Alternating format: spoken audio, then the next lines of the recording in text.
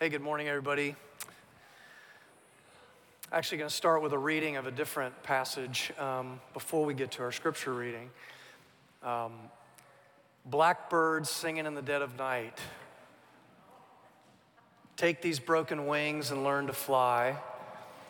All your life, you were only waiting for this moment to arise. You know the song, you know the Beatles song. Do you know the story behind the Beatles song? I didn't until this week.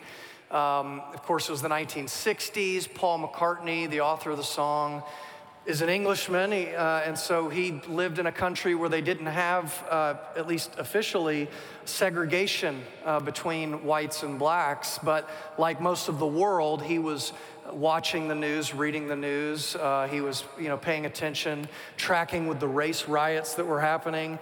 And he stumbled upon a story that he read about and saw pictures of a 15-year-old named Elizabeth Eckford, who Elizabeth had attempted to attend a class at an all-white school, and then she was chased by a mob of angry people shouting things like, lynch her, lynch her.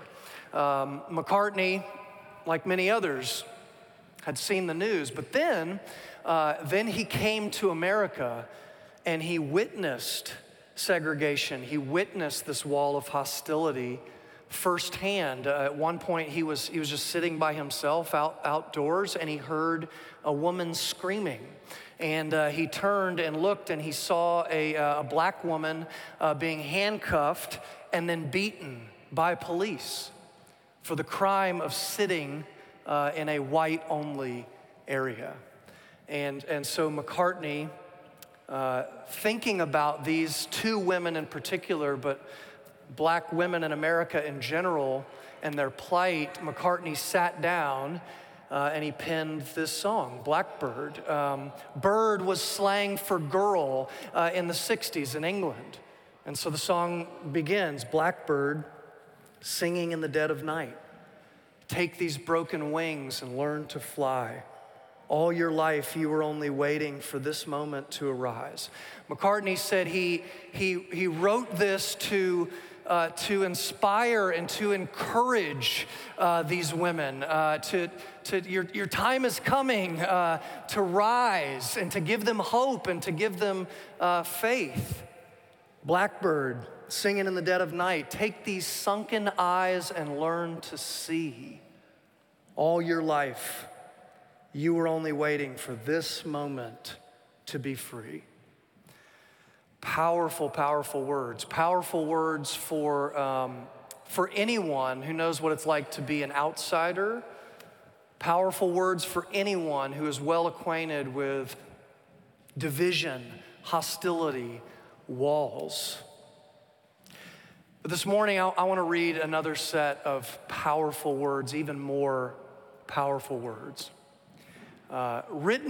Inspired by the very Spirit of God, written by the Apostle Paul 2,000 years before our particular brand of division and hostility in our country. Words from God, given to anyone who knows anything about hostility, division, walls. So follow along with me in your bulletin, on your phones, and your Bible. Ephesians chapter 2, verses 14 to 18. For Jesus himself is our peace, who has made us both one and has broken down in his flesh the dividing wall of hostility by abolishing the law of commandments expressed in ordinances, that he might create in himself one new man in place of the two, so making peace, and might reconcile us both to God in one body through the cross, thereby killing the hostility. And he came and preached peace to you who are far off, and peace to those of you who are near. For through him we both have access in one Spirit to the Father. What do you think of when you think of what Jesus came to this world to do? Do you think of him coming to kill hostility? Do you think of him coming to break down walls? Because in this passage, that's what Paul wants us to think about, and that's what we're going to talk about this morning, these walls of hostility and Jesus who destroys them. So that's what we're going to talk about for the next few minutes. If you're a note taker, here's number one. The first thing that we need to acknowledge about these walls is that they are real. That's number one. The wall is real. The wall is real. In this letter to the Ephesians, and in fact in most of Paul's letters, Paul's dealing with a wall, right? Because he's writing to a church that is made up of both Gentile Christians and Jewish Christians. We talked about this already in this series, that there was a history, a long history of division and strife between these two groups. You see, to the Gentiles, the Jews, they were the ultimate other. Right? The Jews were these prudish people with their antiquated practices. But to the Jews, the Gentiles were the ultimate other. They were these pagans and these polytheists, at least at one time, and these lascivious people doing whatever they want with their lives. To each to each of each other, they gave each other these nicknames, right? They called each other these derogatory names, like the Gentiles would call the Jews the circumcision, and the Jews would call the Gentiles the uncircumcision. So they lacked a little bit of creativity as well in their name calling.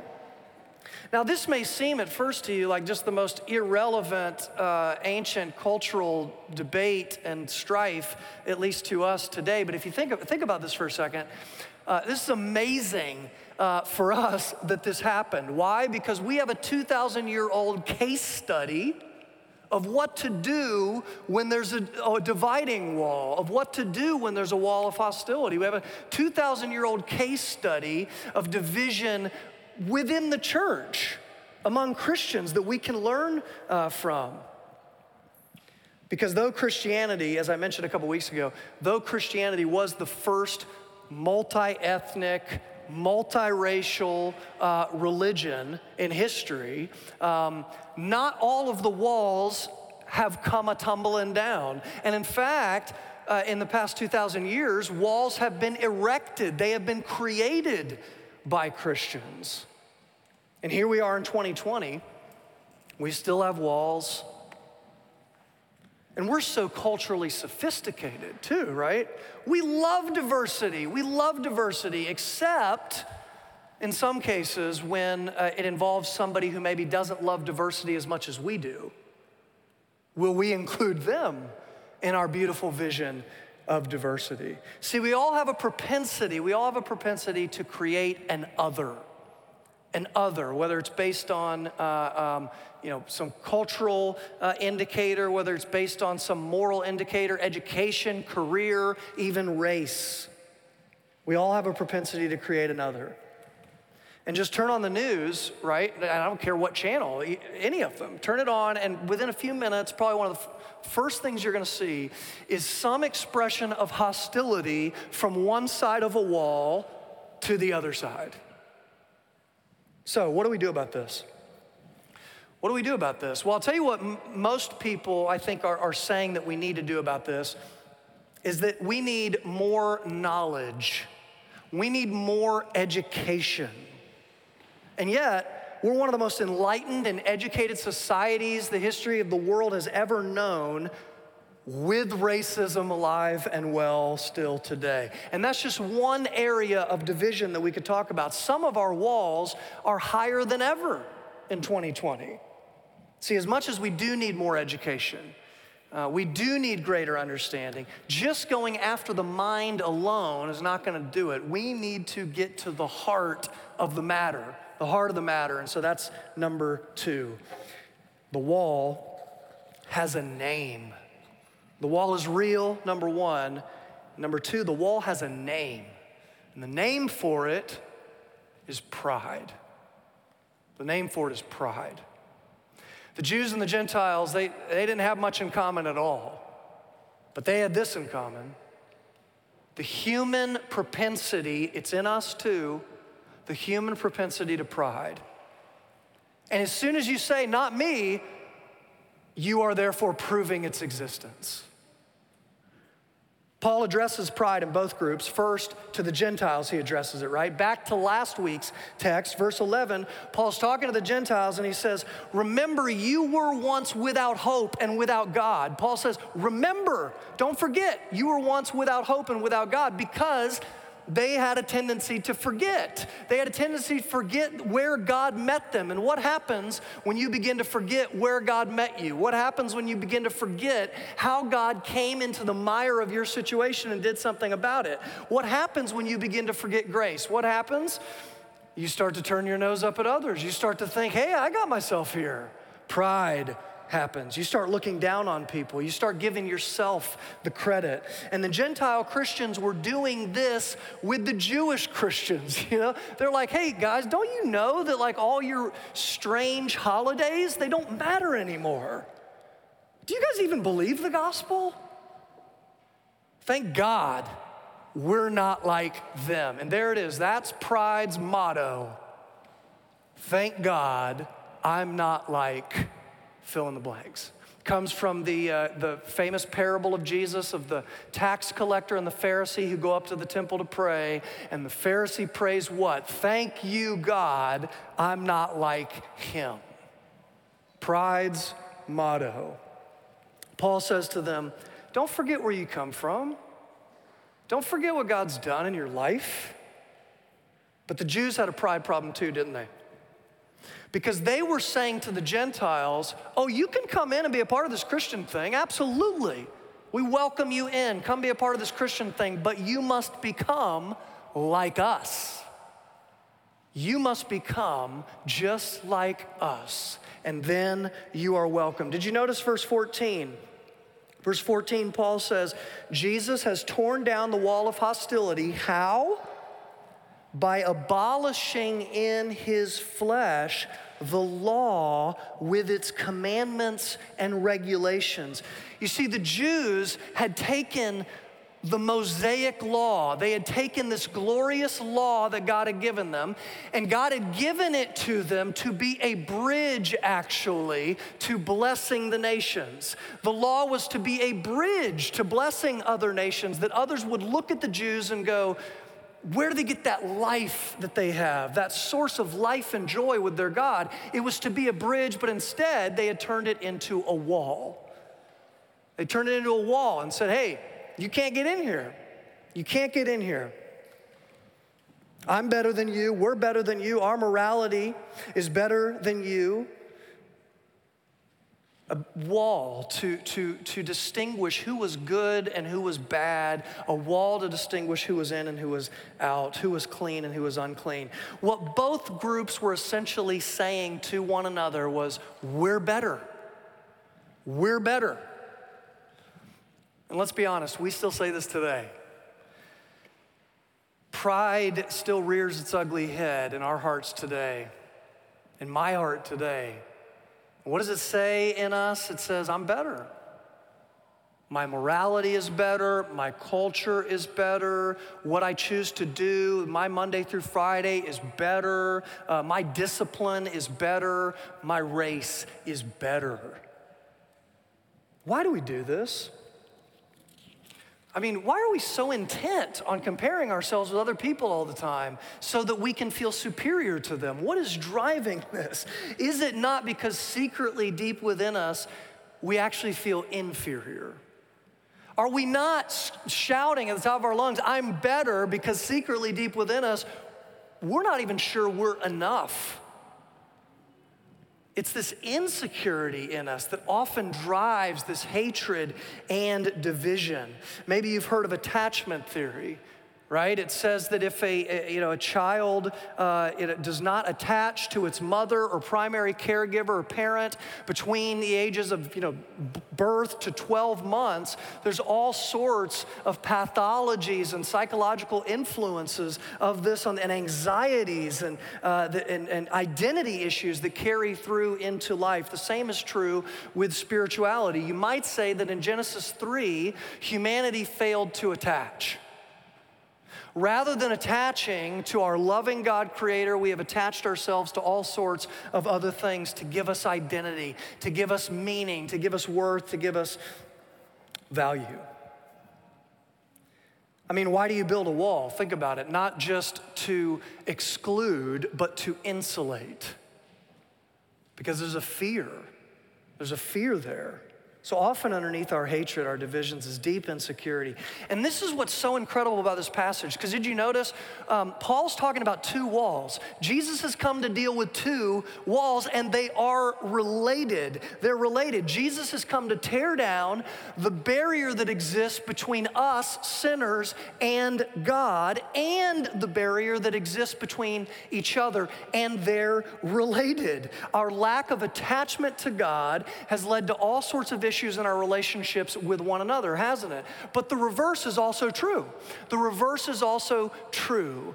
When we are reconciled to God, we are then thrust out into a life of reconciliation with others. Our reconciliation to God leads to reconciliation with others. And so that's number 3. The wall's real, the wall has a name. And third, the wall just no longer has any place here. The wall no longer has any place here. Verse 14, for he himself, Jesus himself, is our peace, who has made us both one. And Paul's talking about two groups of people in this time who were as different as any two groups of people could be. And he says he's made us one. Not only has he torn down a barrier, he's saying now we're the same person.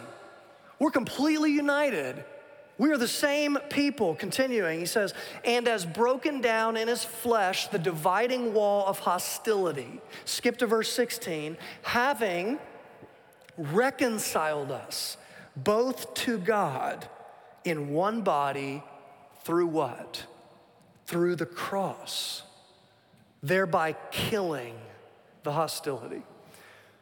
Vodi Bakum, an African-American pastor, says that this passage is what kept him in the fight, for the kingdom of God, but also for justice in our country. Over the years as an African-American pastor and being in many white settings and circles, anytime that he began to feel like, hey, I think I'm less than right now, or hey, I may not fit here right now, this passage anchored him. Because what is the balm? What is the potion for reconciliation? It is the cross. It is the blood of Christ.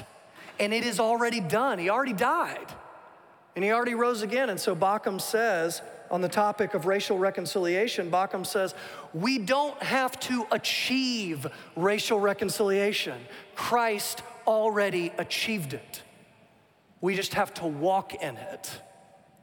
We have to believe it. Our estrangement from one another, it's rooted in our estrangement from God. And Jesus came to deal with both on the cross, and it's done. It's done. So the walls have no place here. Quite the opposite. A church with the cross at the center will be a community of reconciliation. A church with the cross at the center must be a community of reconciliation, because walls no longer have a place. Because pride no longer has a place. Right? Because what does pride say? Pride says the opposite of what our Lord and Savior says. Pride says, I'm better, so you serve me. Jesus said in Mark 10, Jesus, the King of the universe, said in Mark 10, I came not to be served, but to serve. Jesus, creator of the universe, the only person who could ever act superior to others, chose instead to stoop low and to serve. Why? So the division between you and God would be no more, so that you could reattach to the one who made you and most loves you. And that means that you can stop playing the comparison game. You can stop playing the I'm better game with others, because your identity is in him. fully. Your identity is in him. And that means that this community of the church, it is bound by one thing. As we've echoed this over and over throughout this series, it's bound by one thing: our need of Jesus. Our need of Jesus. I love the story that is told in, the true story that's told in the movie Invictus. So remember, South Africa, apartheid, Nelson Mandela, white minority ruling and reigning essentially in that area. Nelson Mandela imprisoned by the white minority for 27 years, I think. Gets out of prison, ends up being elected the new leader over this country. And one of the first things that he does is he decides, we're gonna have the World Cup of rugby here. We're gonna have it here in our country. And the reason that this was so peculiar and so powerful, this decision, was because all of the white people in South Africa loved rugby. Rugby was their thing. They had their team was the what are they called? The Slingbocks, I think, the Springboks. And they had these green jerseys, and all the white people were just rah-rah Springboks and wearing the jerseys. But black people didn't like rugby. They weren't into this, and they would never be caught dead wearing even the color green because of its association. And now Mandela says, hey, we're gonna have the World Cup of Rugby right here. We're gonna have it right here. And then wouldn't you know it, that year, in that World Cup, the Springboks make it all the way to the finals. They're in their national stadium. And right before they play, Mandela walks out onto the field, right? And he's wearing the green jersey of the Springboks. And the crowd is silent. They're stunned. How could a black man, this black man, who had been imprisoned for 27 years and persecuted longer, wear the vile green jersey of the Springboks? Silence. They'd never seen an act of humiliation like this, of condescension like this. And so then they began to chant, Mandela, Mandela. You see, he had won the hearts of his oppressors by wearing the vile clothing of his oppressors. Who does that make you think of? Jesus came and he took our vile clothing upon himself, all of our self-absorption, all of our pride that divides, and he took it upon himself. He wore it to win over our hearts and to unite us to the ultimate other, God our Father. And now, because of that, we are to be united with others. We are to be engaged in the wall tearing down process with others. And you know, there's all sorts, I'm gonna tell you one more story from this. There's all sorts of stories of this in action post-apartheid in South Africa, but here's one. The story of Jen Fourie and Letlapa Mpathleli. Jen Fourie and Letlapa Mpathleli. So Jen Fourie is a South African woman, white woman, who on December 30th, 1993, her 23-year-old daughter was murdered in a mass shooting that was carried out by a Black Revolution militia group. It was actually carried out in retaliation for 5 innocent black young students who had been killed in a nearby neighborhood. But they killed Jen Fourie's daughter, and the one who commanded this attack was Letlapa Mpathleli. Fast forward to today, Jen Fourie and Letlapa Mpathleli work together towards bringing greater and greater depths of reconciliation in South Africa. Now, how in the mother of a murdered daughter with the murderer of her daughter, how in the world does that wall come tumbling down? Well, it began with Jen Fourie's confrontation, her words of confrontation towards her murderers. You see, Jen Faree is a Christian. She believes and has experienced the ultimate reconciliation, the reconciliation that because of what Jesus has done, we have with God. And this is what she said when she confronted her murderers. This is what she said. She said, I want you to know that this event has helped me to see my own prejudice against you, my own gains from your oppression. When you took my daughter, you ripped my heart out and brought an everlasting harm to me. But I want you to know that I see the way this system has harmed you.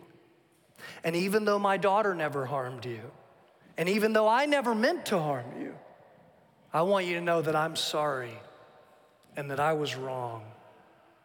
And that is helping me to forgive you for what you did. That moment of laying down her pride, it was the beginning of healing and reconciliation. It was the beginning of a wall coming down. And it is a picture, albeit an extreme, powerful picture, but it is a picture of what every Christian is to be engaged in. Tearing down walls. Because of the cross, they no longer have any place with us. So 2 questions for you to wrap up. 2 questions for you to wrap up. Number 1, is there a wall between you and God? Is there a wall between you and God? If there is, you can't surmount it. You can't tear it down. But God has sent Jesus to do that very thing for you. Will you look to him for life? Will you entrust him with your very life? And be ye reconciled to God. Second question, is there a wall between you and anybody else? Is there a wall up between you and anybody else? Because there shouldn't be. We shouldn't have those. Not on our side of it anyway. If the gospel can break down, let me ask, if the gospel can break down a wall between a mother and her daughter's murderer, does it have the power to break down whatever grievance, whatever is there between you and another, between you and a group, between you and a person? Yes, it does.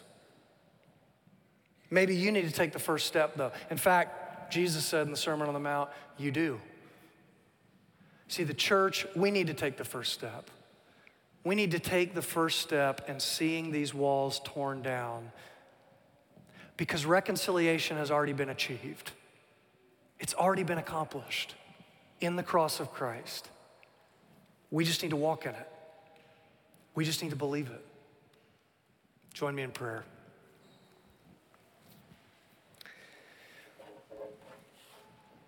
Our Father, you have done everything required to bring us back to yourself, to remove the distance, to remove the disparity, to remove the gap between us and you. You have taken care of it in Christ. And Lord, I pray that today, in addition to knowing that, the beautiful gospel, that we would also know the gospel's effects on all of our relationships. That you have torn down the dividing wall. And if you did it between Jew and Gentile, and if you did it between a mother and her daughter's murderer, God, you can do it. You can tear down any wall. Lord, I pray that we would see that it's already down. The work's already been accomplished. Let us not continue to find ways to erect new ones.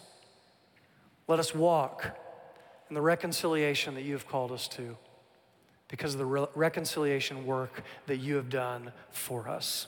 And we pray in Jesus' name, amen.